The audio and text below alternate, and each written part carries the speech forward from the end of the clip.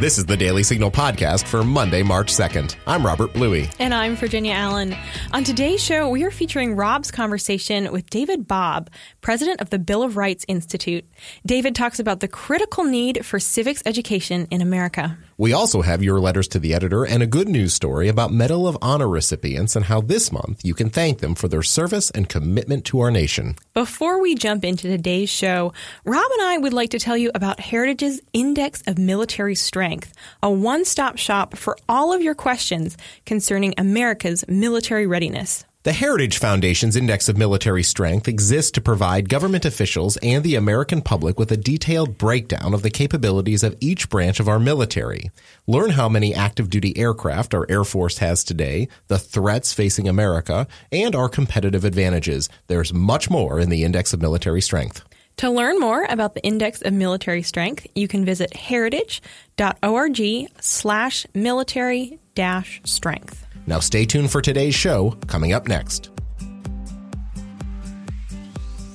Do conversations about the Supreme Court leave you scratching your head? If you want to understand what's happening at the court, subscribe to SCOTUS 101, a Heritage Foundation podcast breaking down the cases, personalities, and gossip at the Supreme Court.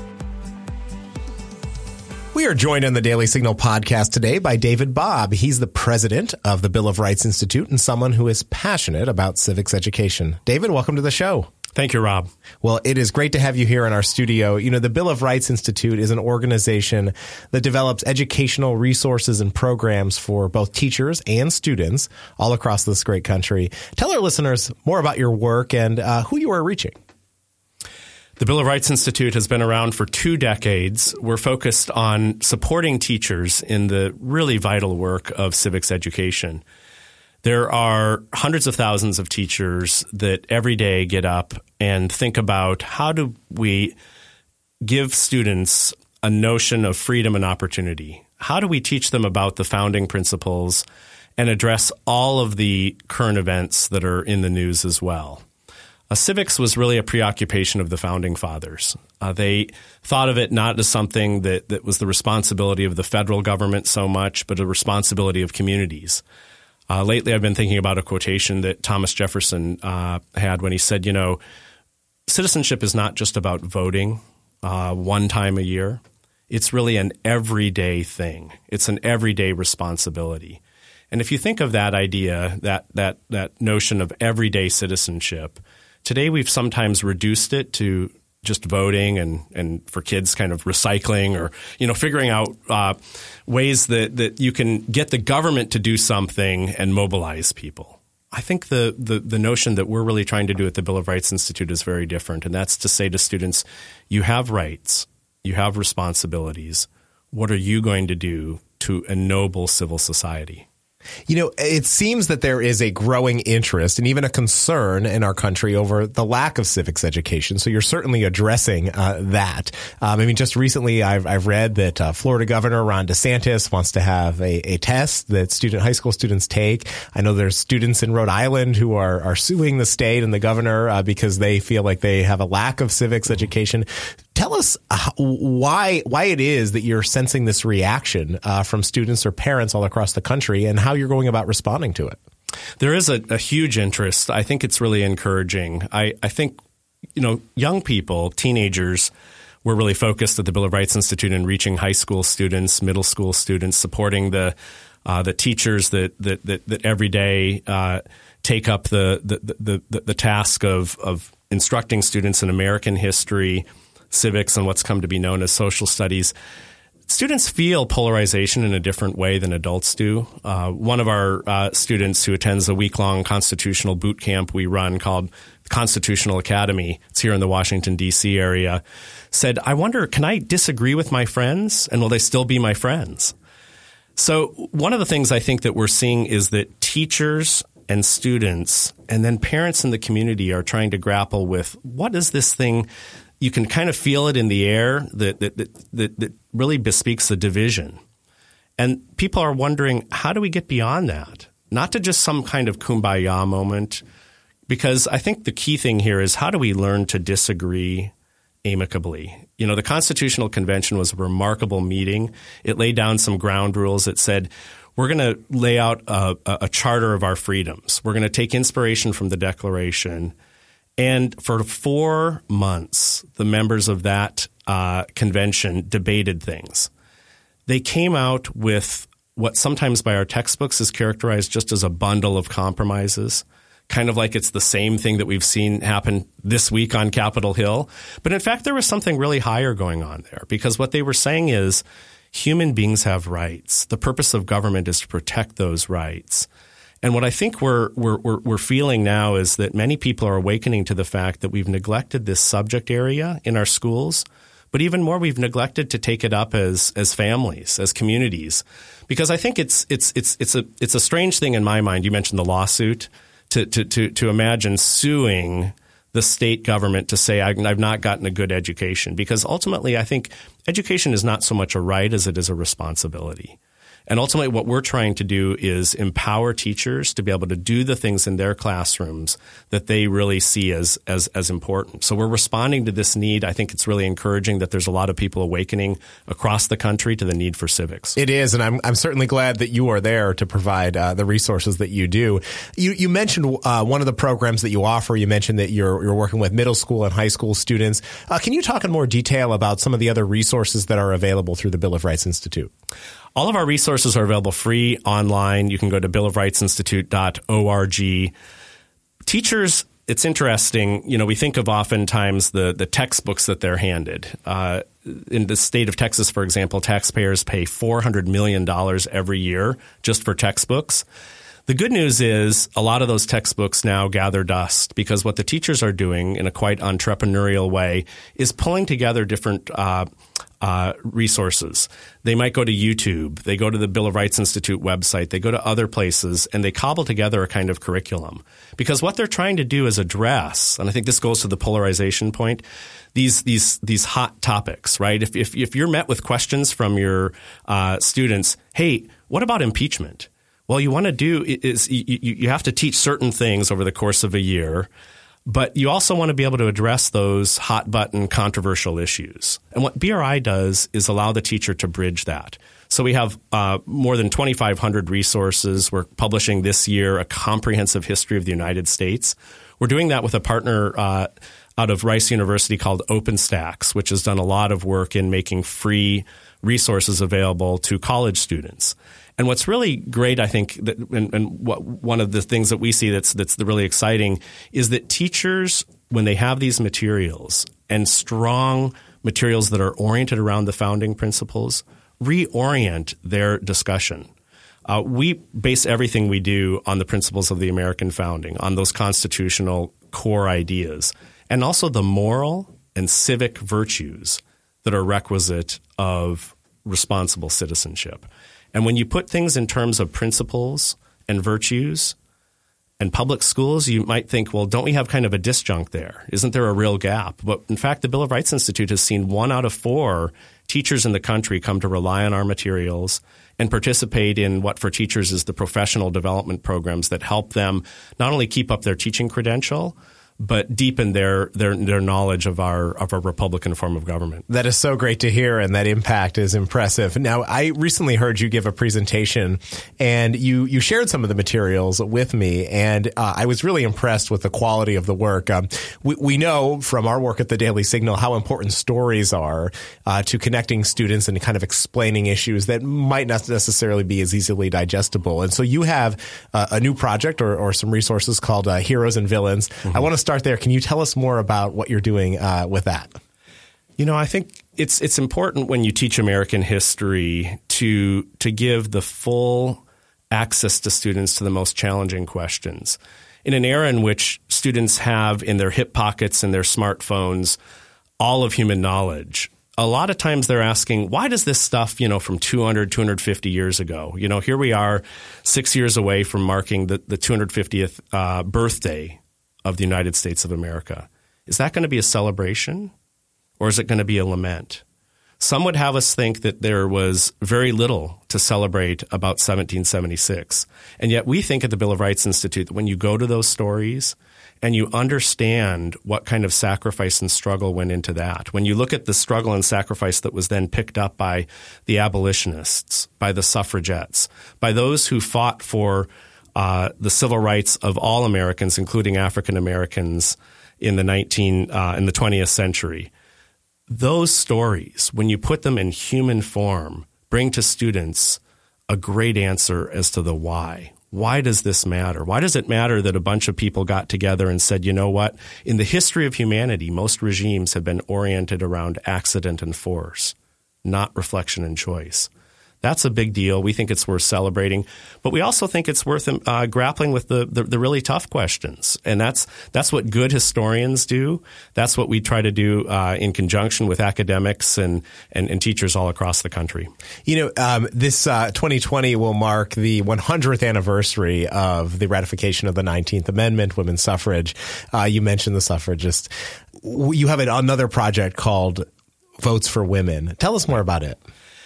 Well, you know, it's one of those things that when you think of what happened at Seneca Falls and the look back by the Americans, both women and men, who said women should have the right to vote. That's something that's an extension of the idea and the ideas that are part of the Declaration.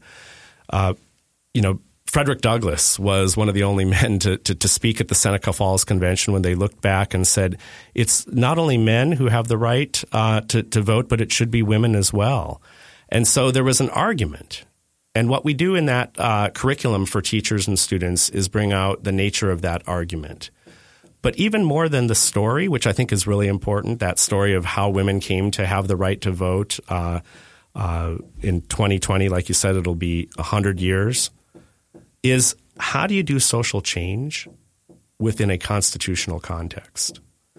I think that's one of the big questions that Americans have to face today. Certainly is. Do we care enough about the constitutional framework that we want to uphold that, or do we want to march in a very different direction? And there are forces arrayed that would say, you know, the Constitution was a relic of the past. It doesn't have any purchase on us today.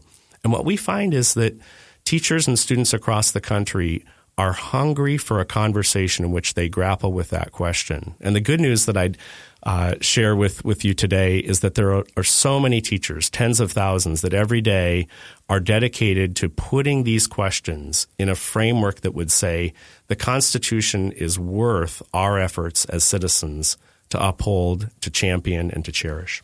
You know, I'm glad you raised that point. We're seeing increasingly efforts. One that comes to mind is the New York Times 1619 project, in which accompanying the magazine issue, which came out earlier in August, I believe, of 2019, there was a school curriculum. My question for you is this. We've seen some leading historians, not necessarily people who are identified on the left or the right, just historians in their own right, come out and criticize it for lacking the context or perspective that they think would be informed. What are your thoughts on efforts like that? You know, I've read the 1619 project, went through the lesson plans. I was struck by one in particular. It was what's called erasure poetry, and it asked students to take the Declaration of Independence and to blot out all of the sections so that the remaining words would be the poem that they wanted to create themselves. Think of what that exercise treats and really trains the minds of our young people to say that the Declaration is a document mainly to be obliterated. The Declaration was the thing that gave Frederick Douglass the hope and realization that he was a person deserving of rights and dignity. The founders were not perfect. No human being is. And I think the remarkable thing that we need to impress upon young people is not that we had in the founding of the United States an answer and a kind of determination of everyone's rights in their fullness. We didn't. But we did lay down the marker, and we said that all human beings are created equal. And that was a marker that both indicted some of the founders' own actions as slaveholders and set a standard by which Americans in future generations could look to and try to aspire to. The 1619 Project gets none of that aspirational element. And I think when you look at Alan Gelzo and Jim McPherson and James Oakes and Gordon Wood and others that have come to criticize that, and then be utterly dismissed by the editors of that project as irrelevant. Well, who anointed them as preeminent historians? That's been some of the response. And I think the debate that's ensued is a good one. And that's the kind of thing that I think students can actually enter into. One of those people that I just mentioned, Alan Gelzo, is a contributor to the Bill of Rights Institute Comprehensive History of the United States that we just debuted at the National Council for the Social Studies. We believe in viewpoint diversity. And what I lament about some of our publications, including the 1619 Project, is there's not even a pretense of viewpoint diversity. Right. It's just saying this is it. And unfortunately, it can amount to a kind of conspiracy theory. That is the kind of thing that we see in Howard Zinn, where here's history in a box. Here's the people who did all of the wrong, and we're going to blame them. And here's the people that do all of the right. And in fact, that's not the way that history works. What you have to do, I think, is have an intellectually honest conversation. What we found is that teenagers are capable of doing a lot. And if you treat them as curious and engaged interlocutors, oftentimes they rise to the occasion. And the thing that I find is that teachers all across the country mainly do not engage in conspiracy mongering. They're mainly interested in trying to wrestle with these questions and put really important ideas in front of their students, and then rely on those conversations to help propel those students into the fullness of citizenship. You know, as a father of a fifth grader and second grader, I'm not quite at the middle school or high school level yet, but I can say that they are starting to learn American history, particularly Virginia history, in their classes. And my experience has been positive as well. I really don't feel that they are bringing in a personal political perspective, even if you know, they may happen to have those views. They are really interested in teaching history and looking for resources that are available. So again, thank you for the work that you're doing. I have to ask, you have such a passion for this issue. Tell us how that developed. What is your own background? I know you spent time with Hillsdale College. Of course, Dr. Larry Yarn, a member of the Heritage Foundation Board of Trustees. What led you down this path? I have to credit early conversations with my parents where they were bringing up, not necessarily in a political context, but just the issues of the day. And then I had a great teacher who every day we would start class with somebody giving a presentation in middle school where it was a current event, and the connection was made to how does this subject that can seem kind of abstract, or, what does the federal government or some state policy have to do with me, in seventh grade, right? But what he asked us to do was to say, what significance does it have to the world, to the United States, and then to us as students? And it really hit me as a young person that this stuff really can have purchase on us, and that we can be involved in an important way, not only in the affairs of government, but in civil society. And so I took that love of politics through my education and then working at Hillsdale, and then became convinced that while I love working with college students and the public at large, that we really do need to support young people, even at a younger age, and change that trajectory. You mentioned your kids' age. I have two who are a fifth grader and a second grader, and you can see those light bulbs turning on. And what's a shame is that too often, I think, because of a kind of unintentional intimidation that's come about, most teachers don't want to come in and have their political views front and center, but they do want to talk about these important current events. And oftentimes what will happen is a building principal or a superintendent, legal counsel says, you know what, we really don't want to have a melee here. Kids aren't going to be able to handle these questions. Let's just leave all that stuff behind. And I think that's really a mistake, because here as we're going to be entering into 2020, and yes, it's going to be a contentious and hard-fought election at every level. But shouldn't our young people be introduced to the habits of heart and mind that will help them deal with these matters of importance, wrestle with these questions, come to their own opinions in a way that is intellectually honest, that's done with care and concern for civility, for toleration, for the virtues that ultimately uphold freedom? I think that's a cause that's worth working on. Certainly is. As you reflect back on the work that you've done at the Bill of Rights Institute, can you share with our listeners some of the biggest impacts that you feel you've had, both on teachers and students? Maybe a story, if there's one that comes to mind of somebody who's been particularly impacted by the work.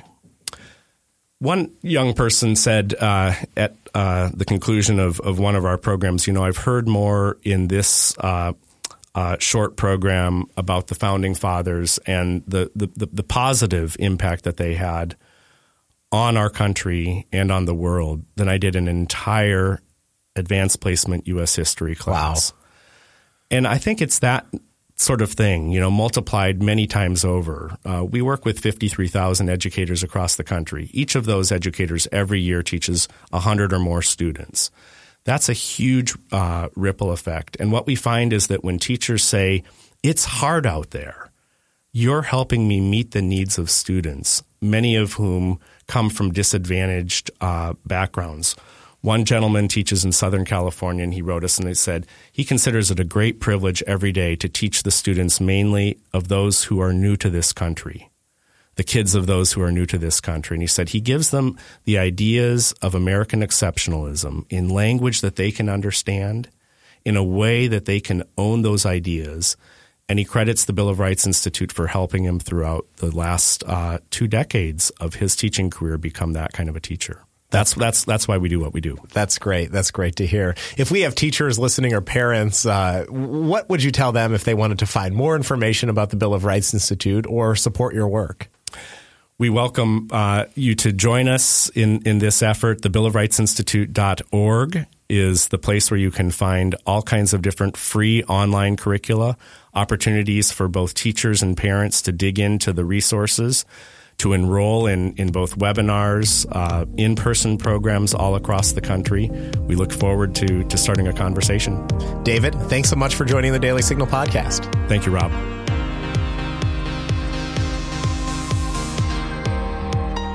Do you own an Amazon Echo? You can now get the Daily Signal podcast every day as part of your daily Alexa flash briefing. It's easy to do. Just open your Amazon Alexa app, go to Settings, and select Flash Briefing. From there, you can search for the Daily Signal podcast and add it to your Flash Briefing so you can stay up to date with the top news of the day that the liberal media isn't covering. Thanks for sending us your letters to the editor. Each Monday, we feature our favorites on this show and in the Morning Bell email newsletter. Virginia, who writes in this week? In response to last week's episode on Booker T. Washington, Robert Thompson writes, "A lot of good information. I grew up in Birmingham during this period. White folks all knew about Dr. Gaston being a millionaire, but I never realized how extensive the business and professional community was among our black citizens. I've known Richard Finley since the late 1960s, early 1970s. It's good to see he is still bringing enlightenment and inspiration to us all. People who didn't grow up in Birmingham during this period can't fully appreciate the accomplishments of the black community. I say that as a person who, before I learned to read, my grandmother made sure that I drank from the water fountain with the white sign." Well, Virginia, it was a real honor to talk to Richard Finley, and I'm so glad that we did that series during Black History Month. Hopefully we'll get to do it again in the future. I agree. It's so neat just to hear people's personal stories and what they lived through and witnessed and are still doing today. And, of course, you can find them all at dailysignal.com. In response to Amy Swearer's article, 12 times gun owners defended themselves and others, Crutch writes, "It isn't possible to know just how many times a lawful gun prevented a crime or kept a crime from being worse than it was. Sometimes just showing a gun can stop a crime from occurring. So many are not even reported due to nothing criminal happening. But incidents such as those cited in this article don't fit the narrative of Wild West shooting sprees and the media cry about being exposed as an enemy of the people." Your letter could be featured on next week's show. So send an email to letters@dailysignal.com or leave a voicemail message at 202-608-6205.